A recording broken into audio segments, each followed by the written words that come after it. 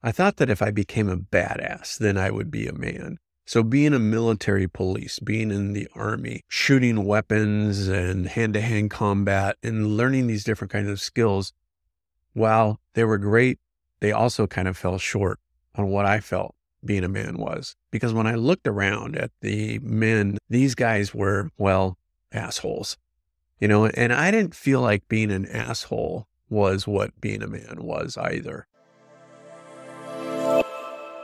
Oftentimes I feel sorry for the young men today who are growing up in our culture because there's so much confusion about what masculinity is and what being a man is. And we're taught from the perspective of the left and the right and these sort of opposing views of a man is this and a man is that. But ultimately, the thing that I think transpires is this confusion of what does it mean to be a man? And to be honest, my generation, we didn't do a very good job at teaching you guys about masculinity and what it means to be a man. And part of the reason for that was because we were confused ourselves. I grew up in the 70s and the 80s, and this was a time where there was a lot of tension between men and women, and there was the battle of the sexes, and there was feminism. But the message that I received was pretty clear, and that was masculinity was a bad thing. In fact, the term toxic masculinity was coined during this time, during the 70s and the 80s. And the idea of masculinity and toxicity became so intertwined that when we think of masculinity today, we often think of toxicity. As I grew up and I looked at the men around me, one of the things I saw was men who were just dead inside. They were lifeless. They spent all of their time trying to make their partners happy. They became yes men. They became domesticated. And during that domestication period, guys like me growing up, we became extremely confused. In fact, it's one of the reasons why I've made my life's work about working with men, because what I find is there's so many guys who are confused about what it means to be a man and what it means to be a good man.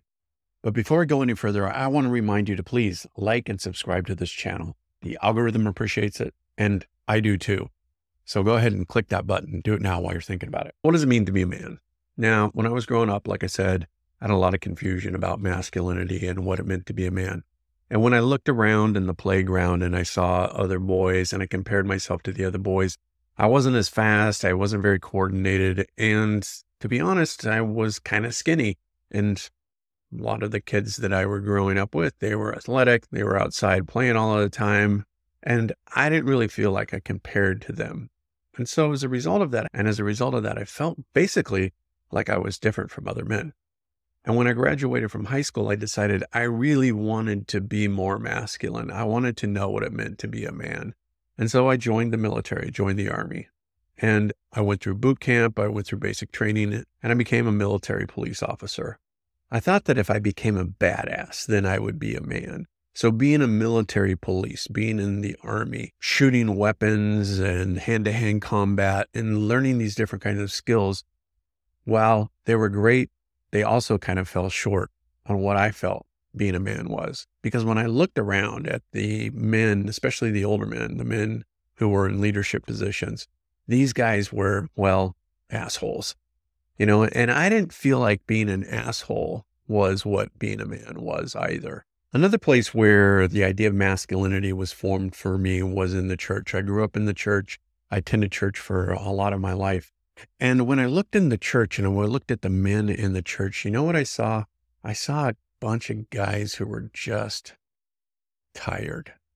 They were doing everything that they could to just make it through another day. They weren't really that strong. In fact, if anything, they seemed to kowtow to the feminine and the women in their lives.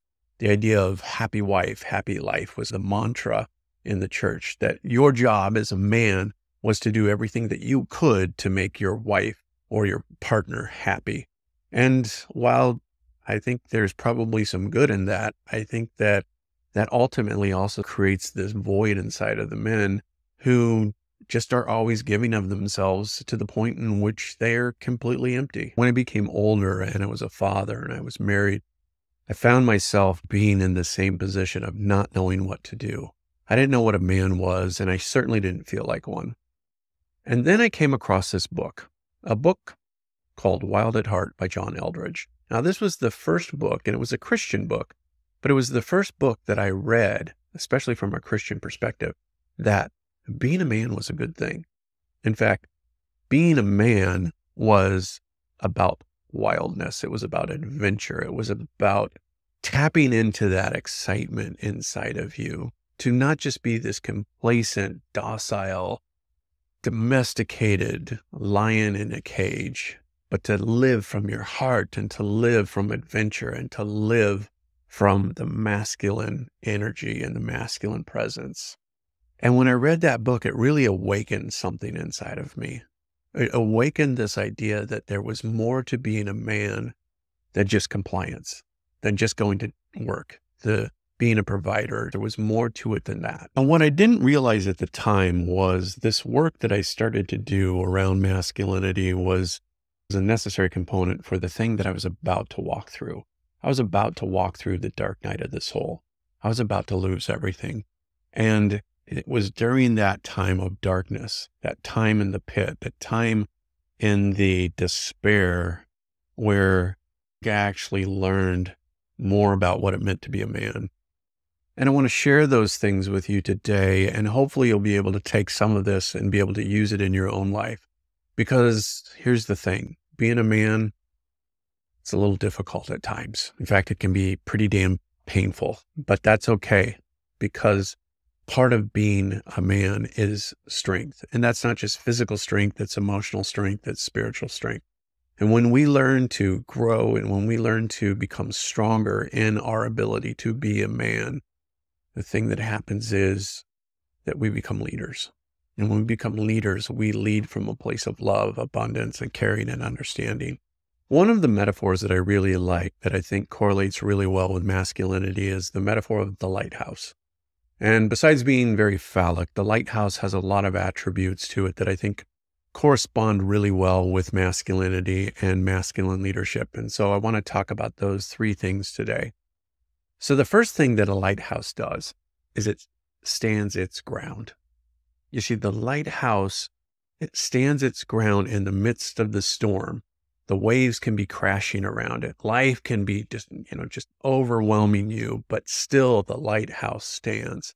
The lighthouse stands in the midst of all of the chaos, the midst of all of the crap that the world is throwing at. You don't fall down. You just keep serving. You just keep doing your mission.